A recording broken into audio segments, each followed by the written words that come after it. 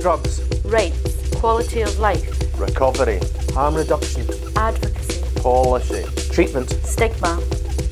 Drugs Uncut, the Scottish Drugs Forum podcast.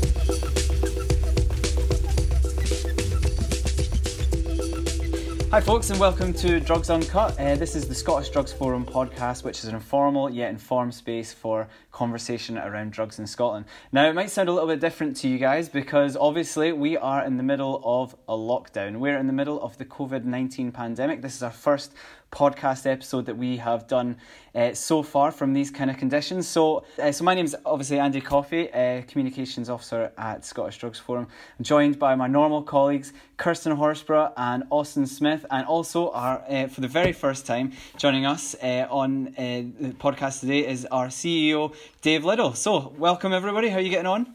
Hi, thanks Andy, it's nice to be introduced as a normal colleague. And me as an abnormal colleague, yeah, thanks Andy. Abnormal colleague, yeah, that. Sorry, normal presenters on the show, sorry, that was what I meant to say, not normal colleagues, sorry. So, how's everybody getting on during this whole period? Well, I'm fine. I've unusually for me, I'm feeling kind of optimistic, hearing a mixture of some awful things obviously happening, but there's some promising stuff in terms of innovation and practice. And I think just like everybody else, getting used to working from home and the idea that you can fall out of bed and into work in minutes. I feel the same, that there's definitely some examples of, obviously this is really difficult times and people are really struggling. But at the same time, we've seen some great examples of good practice emerging. I think probably some of the frustration for me is that we have a dual crisis going on, dual public health emergencies, and the COVID crisis has really highlighted what can actually happen when a public health emergency is taken seriously. So a lot of the things that are happening for COVID, it's frustrating that we couldn't have seen such an urgency and urgent action happening for the drug deaths crisis. It's definitely a frustration. Working from home is a challenge, and it certainly felt quite intense. But lots of projects to be involved in and lots of work happening. Certainly still from even being home. And I was just saying just before we started there, I can remember about.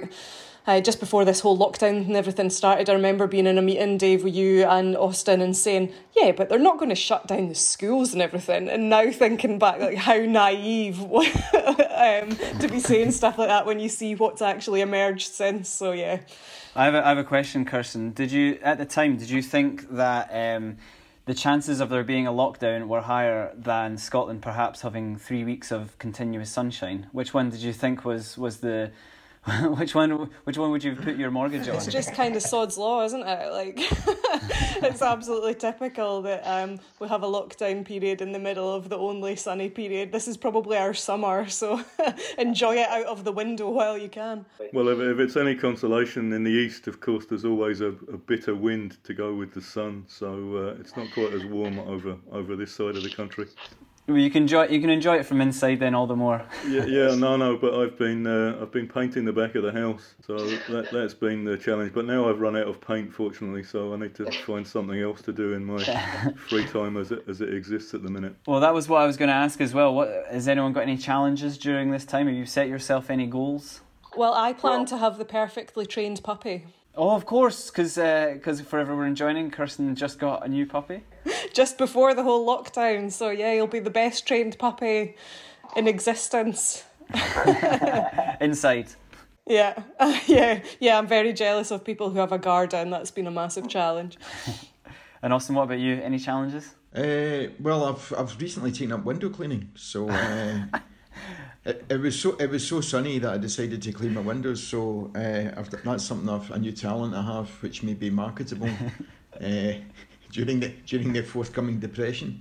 I was up a ladder painting the upstairs windows, and my son, who stays with me, he was taking a picture to share with his siblings of me up a ladder painting in my slippers.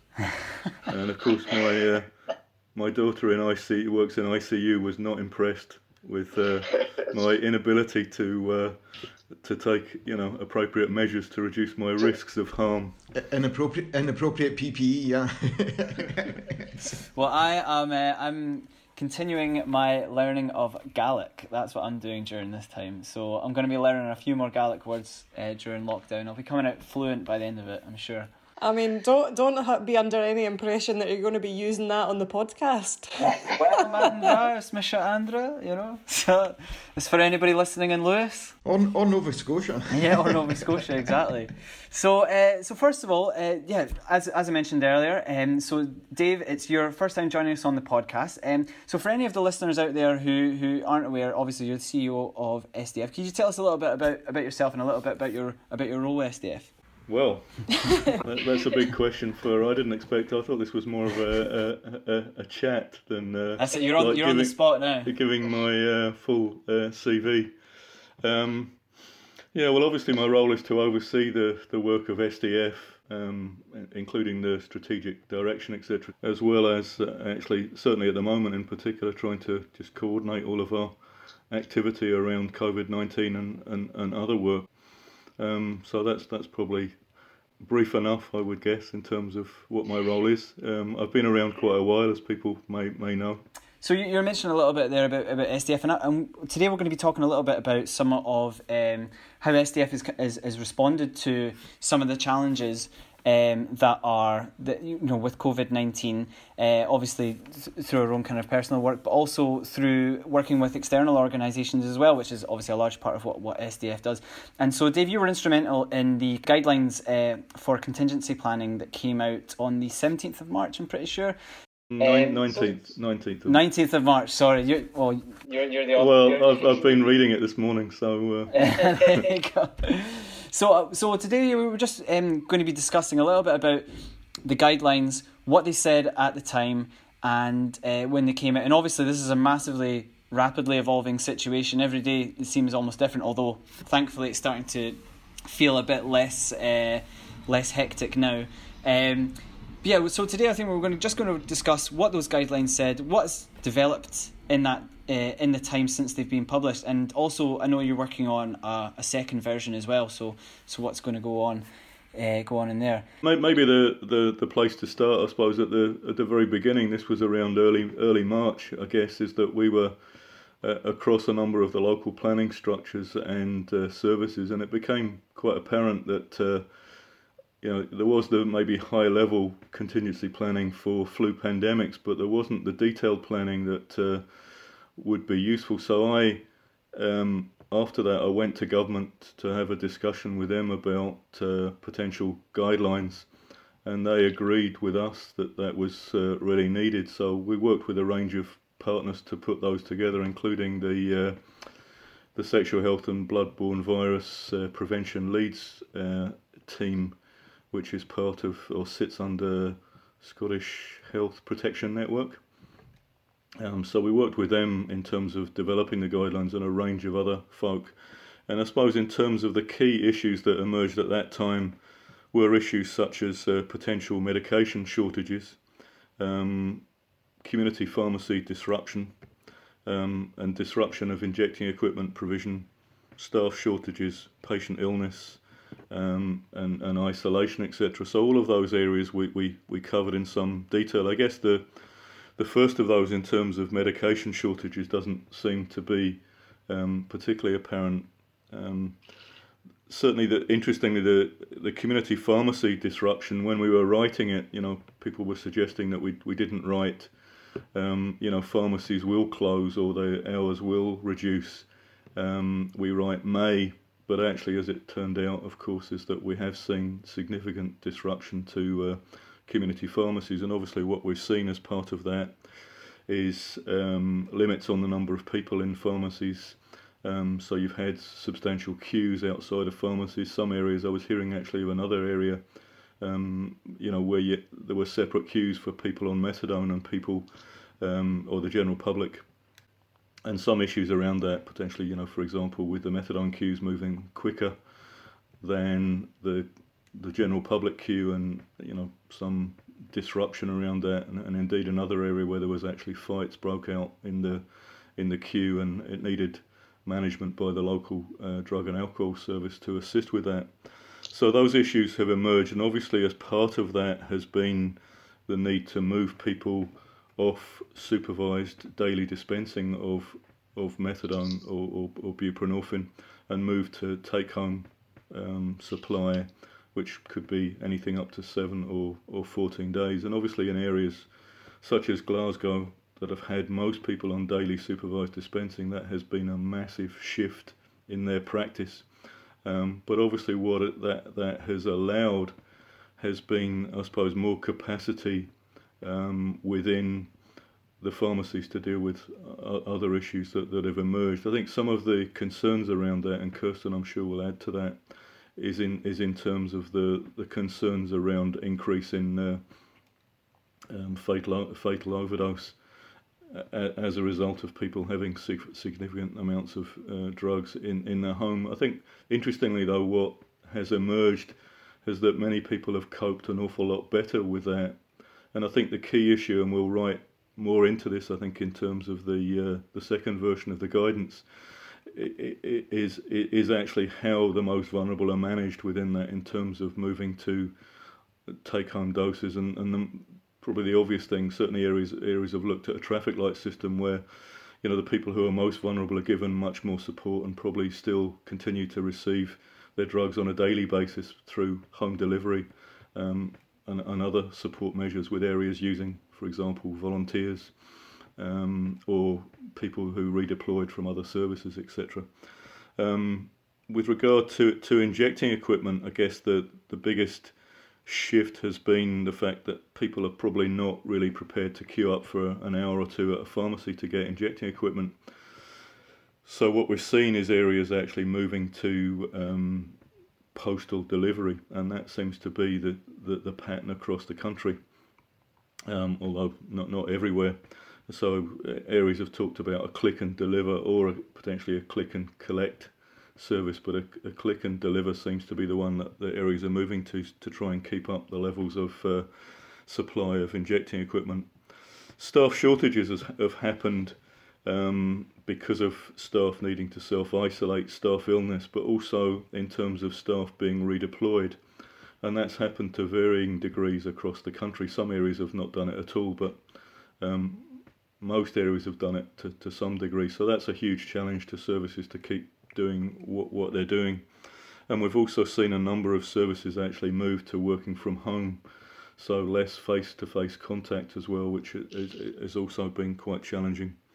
And then the last issue maybe, and again we'll cover some of this in more detail in the revised guidance, because the guidance that we put out on the 19th of March was pretty high level, and it needed to be at that point, but I think now we've got more knowledge of actually what's going on the ground, so we can make that more specific. So for example, in terms of people that needing to be shielded, so they need to be at home all the time, they need to have, you know, appropriate deliveries of their medication and food and other things. And I think there's discussions locally around that group who are defined as needing shielding should actually be much larger than it actually is, because of people with a range of underlying health conditions, particularly respiratory conditions, but also things like high blood pressure, etc. So that's important, I think, that we look more fully at that group. And maybe going back to the, I suppose, the issue of, obviously they're not medication shortages, but actually shortage of street drugs has been the other aspect that we've seen now. I think reports from across the country that of significant reductions in supply of illicit drugs, significant increases in price, and that has already, I suppose, encouraged more people to seek help and support. So the importance of having swift access to OST for people who are seeking support is vital, and of course that's pretty challenging when areas are actually, or some areas are actually, almost reducing their services and trying to just hang on to their existing clients or patients rather than being still open for new people to come in and support them.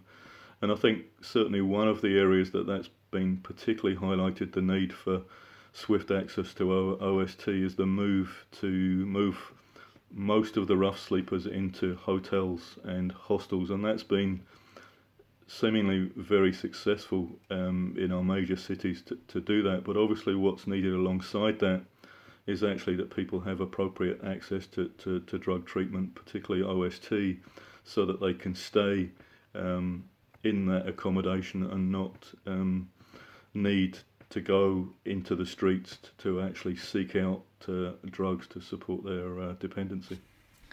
And Dave, I was just wondering if I could ask there. So it seems like there's been some really interesting changes to service delivery in that time, such as, you know, take home methadone for perhaps a week, postal delivery of IP and naloxone we've been hearing, and these are perhaps things that in some areas were not really kind of even considered before. Do you think there's going to be some really kind of perhaps positive outcomes that come out of this, in the sense of maybe a bit more kind of open thinking around how services are delivered? Absolutely. I think we have to make the most of this crisis in that regard.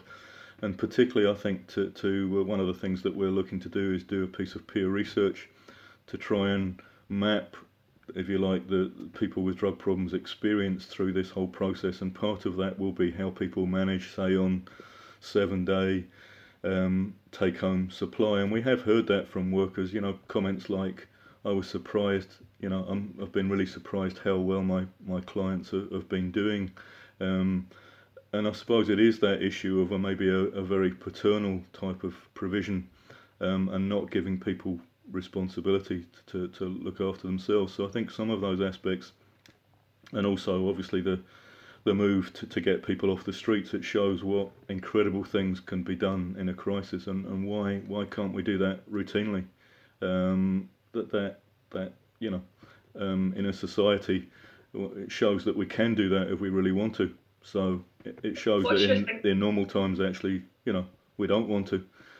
What's your thinking, Dave, about whether some of these measures will stick following the crisis and the lockdown, specifically around that takeaway dosing and the postal deliveries and I guess you know, we need to have a think as well about what's going to happen with people who've been put up in the hotels as well, and you know, whether that will be something that, you know, I would hate to think that after this whole crisis is over, things just retreat back to normal.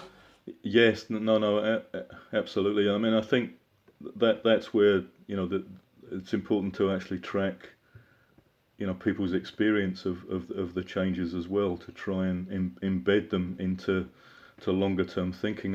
You know, I think the other aspect to that is that, you know, we have a lockdown, we may have a loosening of the lockdown, and then we may have a return to a lockdown again. So I think this is one of the other challenges for our response, is that actually, you know, for example, the postal delivery of injecting equipment, you know, we might have a reversal of the lockdown, then do we move straight back to normal practice, if you like, through pharmacy provision, and then move back again to postal delivery? Well, that would make no sense to do that. So I think, you know, the longer this goes on, I guess hopefully, I mean, not, you know, obviously I don't want it to go on long, but I think the reality is that the crisis and the pandemic will go on a long time, and therefore more of this practice will hopefully become embedded into to routine thinking. I think the rough sleepers stuff, you know, I would like to be really optimistic that would change our practice entirely. You know, and I would hope, let's just stick with being optimistic about that. I mean, I think in other areas, yeah, we've seen such a difference in terms of, for example, take home between Edinburgh and Glasgow, that you would like to think that there would be a move towards a more parity of approach. We're also in the guidance also going to look at specifically at you know, benzodiazepine prescribing as well, because obviously that's a big issue that's emerged. I mean, not emerged really, but is now, I suppose, quite apparent that actually people are using significant amounts of benzodiazepines, and if we're asking people to stay at home and isolate themselves, that is very hard when the only supply of benzos they can receive are illicit street benzos. So we do need to look at that as part of the practice going forward as well. I think hopefully with naloxone as well, that there will be a freeing up of supply of naloxone, which can be maintained over the long term as well. I'd be interested to know going forward. Actually, some of the things that have been innovated are actually cheaper than the present setup, including daily pickup of methadone and so on. So those are the things that are more likely to stick. Unfortunately, that reality eventually hit us about the economics of the situation.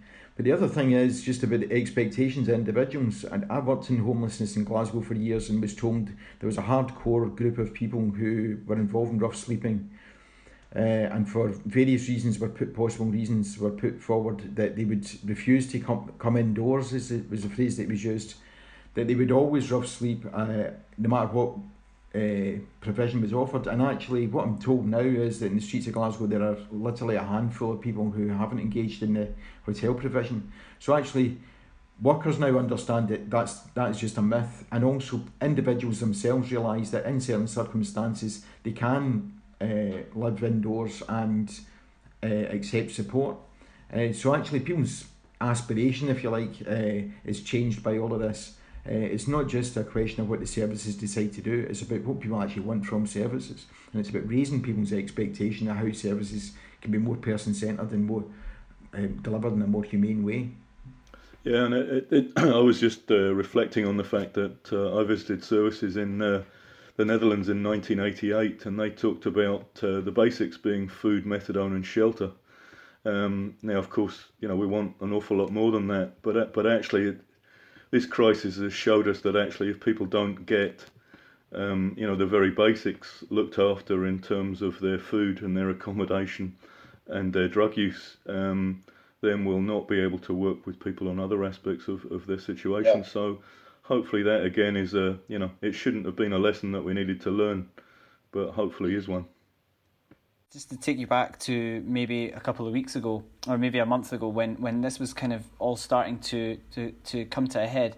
And I was just wondering, obviously there was a lot of thinking about potential issues that were going to be faced. That's obviously why the contingency planning was produced. But I was wondering if there's any fears that have perhaps not been realised, which might be something positive out of this.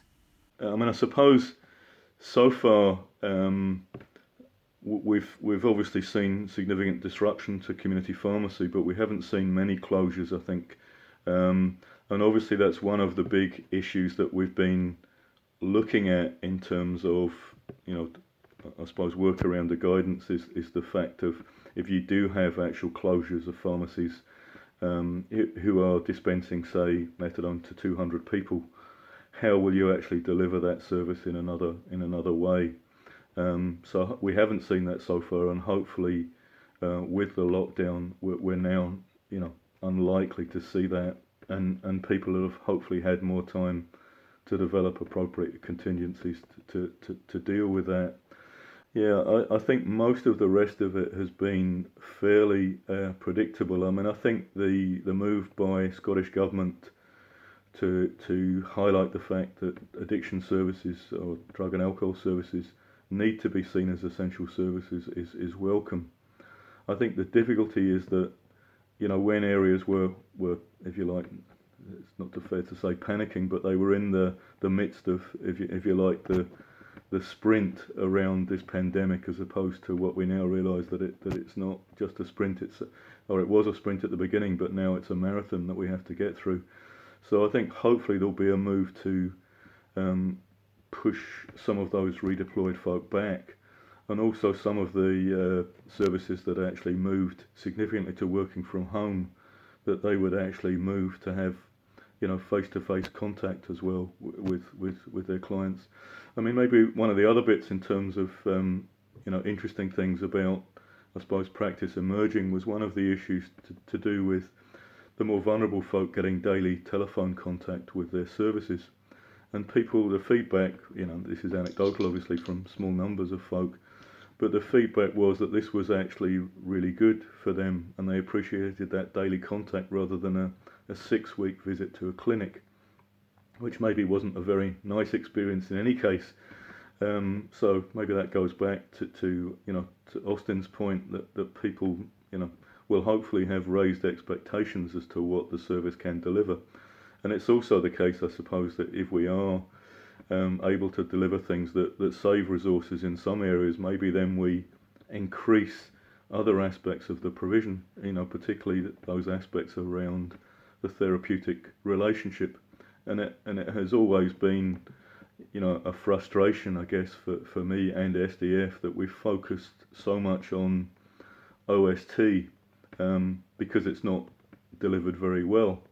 But if we could get into a position where that's delivered well and is freely accessible, then our abilities then to focus on the things that really help people over the long term alongside that can be significantly enhanced, and we're not just continually trying to focus on the inadequacies of OST and trying to improve that. Yeah, and some of that information that we've had from local areas, Dave, like specifically around the telephone calls being really useful for some people, and some of that home delivery, that's come from information from a key informants group that was set up. I wondered if you just wanted to mention about how that came about.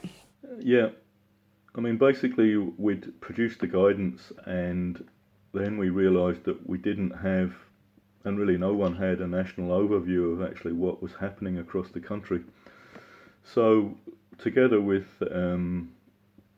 folk from the subgroup of the Drug Death Task Force, the medication assisted treatment subgroup, we put together a key informants group, and that was really, we identified folk from across the country that we thought could give an update on what was happening in local areas. So we had the first meeting of that, when was that?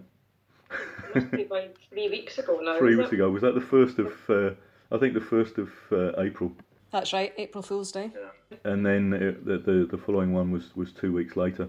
And that proved really important in terms of highlighting specific issues around things that we needed to address. So, for example, the issues of pharmacy disruption, all of those issues that we fed then back into government. And for example, the last meeting, one of the issues that was apparent was that there's virtually no bloodborne virus testing going on at the moment, and that's because there's no analysis that's being done of the dry blood spot tests. I think that's actually really worrying, particularly what you mentioned earlier about some of the queues outside pharmacies to get injecting equipment. People just don't wait. So obviously you would then think, well, are people then going to be sharing more injecting equipment? And clearly we already have an HIV epidemic in Glasgow. There have been cases in other health board areas as well. So it is quite worrying to think that might be something that's happening that we're just not identifying just now. Yeah, absolutely, and of course that leads us to another piece of work that we did, was put out information materials for people who inject drugs, on the basis that because of the shortage in injecting equipment going out, that people will have to reuse their equipment, and particular advice that we've given about how you should do that safely. Obviously that's not the ideal. You want people to use clean equipment every time they inject. But that was in recognition that as a specific issue. But no, that's exactly right. That's hugely worrying that actually we're not having an eye on that. I suppose one of the things I suppose is an advantage in a sense is that people are now more isolated. I know that's also a problem for individuals, and that's another area I think that needs looked at. I know government is doing that on a bigger scale in terms of actually the issues around mental health, and as we know, significant numbers of people with drug problems have underlying mental health issues as well. So isolation is hugely challenging. But the point I was going to make, I suppose, is that hopefully, I suppose, with that greater level of isolation, there is less opportunities to share equipment, but we don't know that, and there may be pockets of sharing of equipment, and it doesn't take too many of those pockets to actually increase the spread of Hep C and HIV in populations. And obviously we've seen significant problems in Glasgow, and but hopefully with the rehousing of folk in hotels, there's actually appropriate OST and appropriate levels of injecting equipment going into those specific locations as well, so that people don't need to or don't share. The other thing that has been quite difficult to really get a clear grasp about is about the scale or the numbers of drug-related deaths that are happening through this period as well. And I just wondered, Dave, if you had some thoughts on that. Clearly we're hearing through the Key Informants group about near-fatal overdoses and that people are recording more of them. But there are obviously some concerns about whether we're really getting a grasp of the scale of the drug deaths happening just now, and what's your thoughts on that? Yeah, I would absolutely agree that we don't have a handle on that, and I think the concern obviously would be that we won't during this period. So we need to do all we can to make sure that we do have a decent handle on that. And that's both in terms of fatal overdoses, but also deaths through COVID-19 of people with drug problems as well. So we have because as you described, this is there are two emergencies going alongside each other, and obviously what we want to do is get the balance right so that the harm is reduced to people with drug problems in total, whether that's a death from COVID-19 or a fatal overdose, and that balance is very difficult to get right, clearly, but without decent knowledge of actually, what people are getting sick, what people are, what the numbers of people dying from both COVID-19 and fatal overdose, we're not able to make, or inform those judgments about the practice going forward. So Dave, is there any update in terms of people being released early from prison and what the challenges might be? We haven't seen significant numbers of releases so far, but obviously what we do have is, in the prison population and those that are likely to be released, significant numbers of people with substance problems, and also partly as a factor of being in prison, people may lack accommodation to go to on release from prison. So we've got to link up those being released from prison to the existing services, particularly the homeless services that we've put together, and the continuity of care around OST.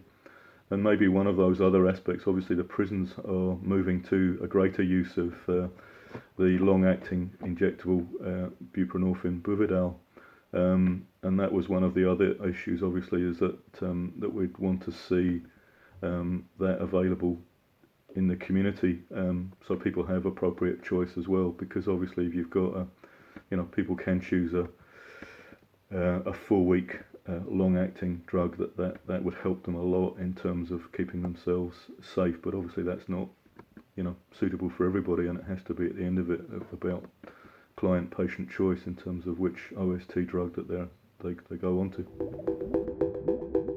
So that's us come to the end of our first COVID-19 specific episode. I suppose there's going to be a lot more of them in the meantime. So you might have noticed that today's episode is slightly shorter than normal. Normally we go to about an hour, but we're going to decided to keep things a bit more frequent, a bit more short, because obviously this is a very rapidly evolving situation. So I just want to say thanks very much to Dave for joining us today on the podcast. So we'll definitely have you back on, Dave. You've passed the podcast test. Yeah, flying colours. But I think especially when we have our updated guidance as well, it would be useful for people to hear more about that, so we could definitely have a chat about that. Perfect, cool. Well, until next time then, thank you very much and goodbye.